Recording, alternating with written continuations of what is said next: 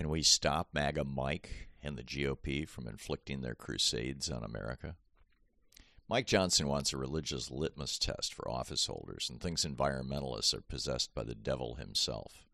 This shows that his shtick is about power, not Christian religion. If it were about religion, he'd be singing an entirely different tune. Religious charlatans like Speaker Mike Johnson, exploiting a basic human urge to know the unknowable, to touch the mystery of life, are the most despicable of all the various types of con men on earth, and the most dangerous. For them, it's rarely about religion. Instead, it's all about controlling others and acquiring wealth and power for themselves, which is why more people have been murdered in the name of religion than any other single cause.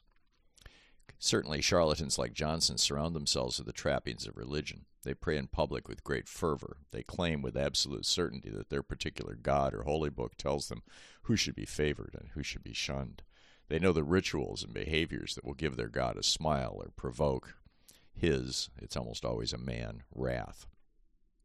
Often their performative piety is so intense people conclude they actually believe what they're preaching.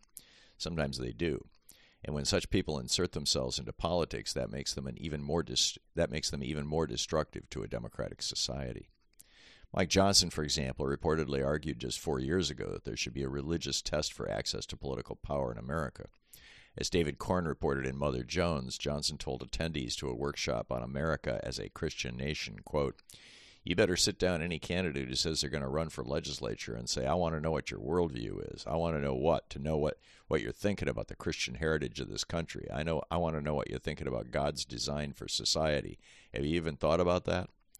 If they haven't thought about it, you need to move on and find somebody who has. We have too many people in government who don't know any of this stuff. They haven't even thought about it. End quote. The idea of religious people taking over government is very much not what Jesus had in mind when he said, "Render unto Caesar the things that are Caesar's, and unto God the things that are God's," in Mark 12:17 and Matthew 22:18.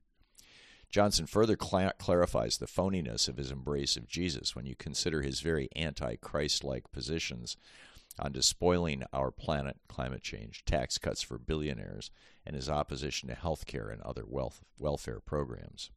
For example, there is one and only one place in the Bible where Jesus explicitly tells his disciples what they must do to join him in heaven. And it's not at all what Johnson is up to.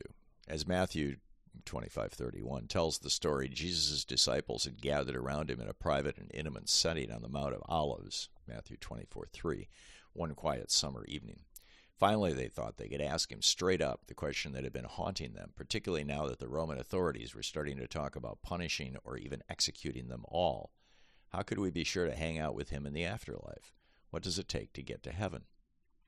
In answer to their question, Jesus told them that at the end of days, he'd be sitting on his throne, separating the sheep from the goats, as a shepherd divideth.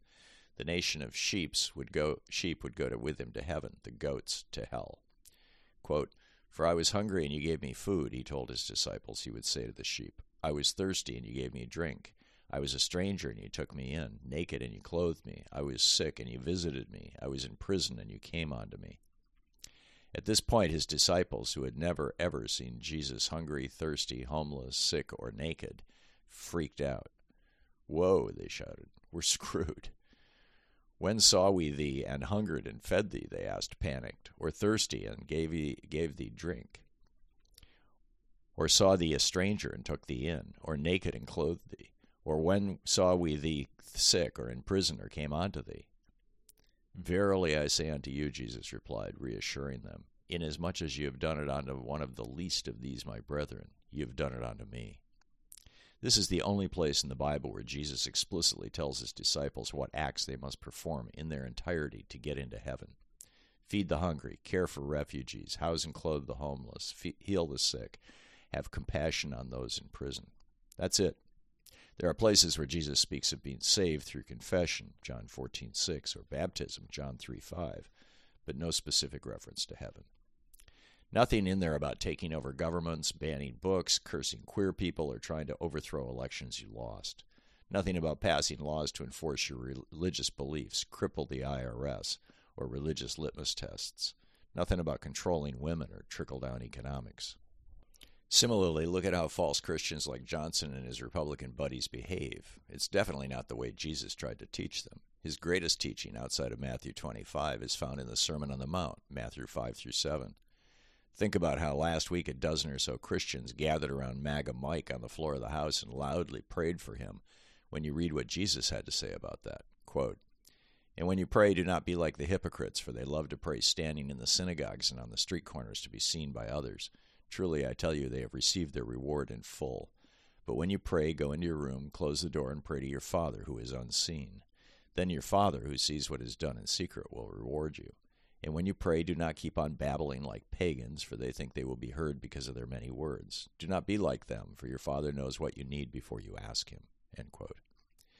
The prosperity gospel is the hot new thing among Republicans like Mike Johnson these days.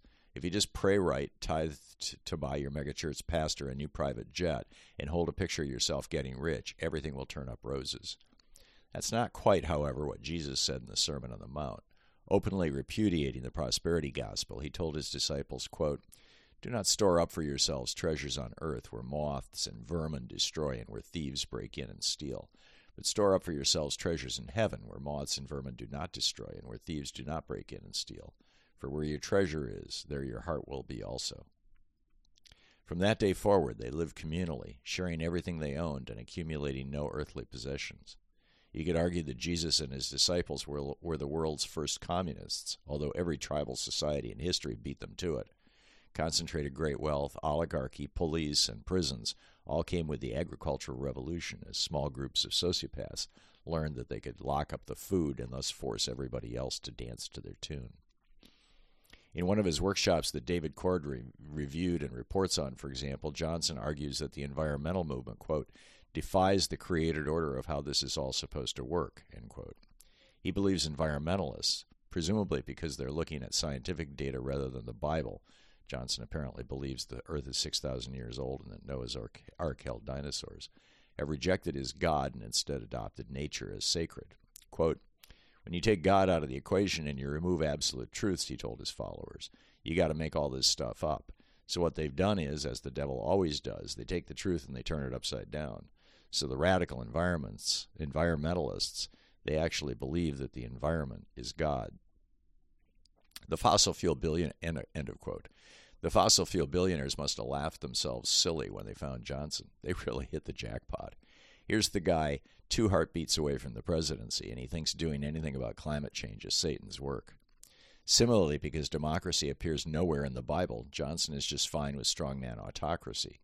He was the architect of the Republican Attorney General's strategy to sue before the Supreme Court to throw out Biden's votes in multiple swing states. After all, King David wasn't elected. Why should King Donald tie himself up with all those silly will-of-the-majority rules? Religion has persisted throughout human history because we are wired to experience awe. Some find the presence of the divine when looking at stars in the night sky. Some find it in childbirth and child-rearing. Some find it in prayer and meditation. Whether religious or secular, this ability to stand dumbstruck and in awe before the grandeur of creation is a universal human trait, which is exactly why it's so disgusting and destructive when cynical hypocrites like Mike Johnson exploit sincere people's faith just to acquire and hold political power or to serve great wealth. As Jesus might say, "Mike, get in the back of the line with the rest of the goats."